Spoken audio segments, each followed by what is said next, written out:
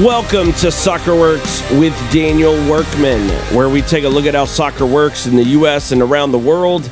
On this episode, we are looking at the insular culture of U.S. soccer. The Federation has many issues. One of the biggest issues is leadership, and what stems from that leadership is culture. And the Federation has a culture problem when it comes to insularity.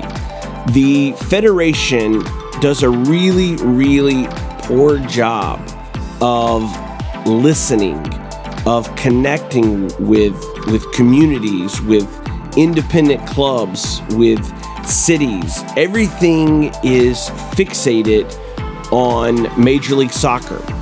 MLS has infiltrated the boardroom.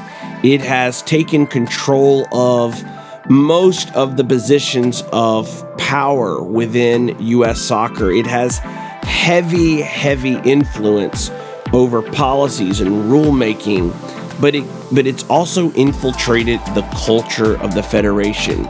The Federation does not present itself as a federation for all.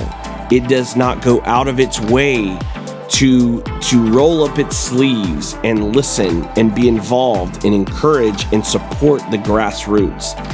This is an area that needs to be changed and changed quickly.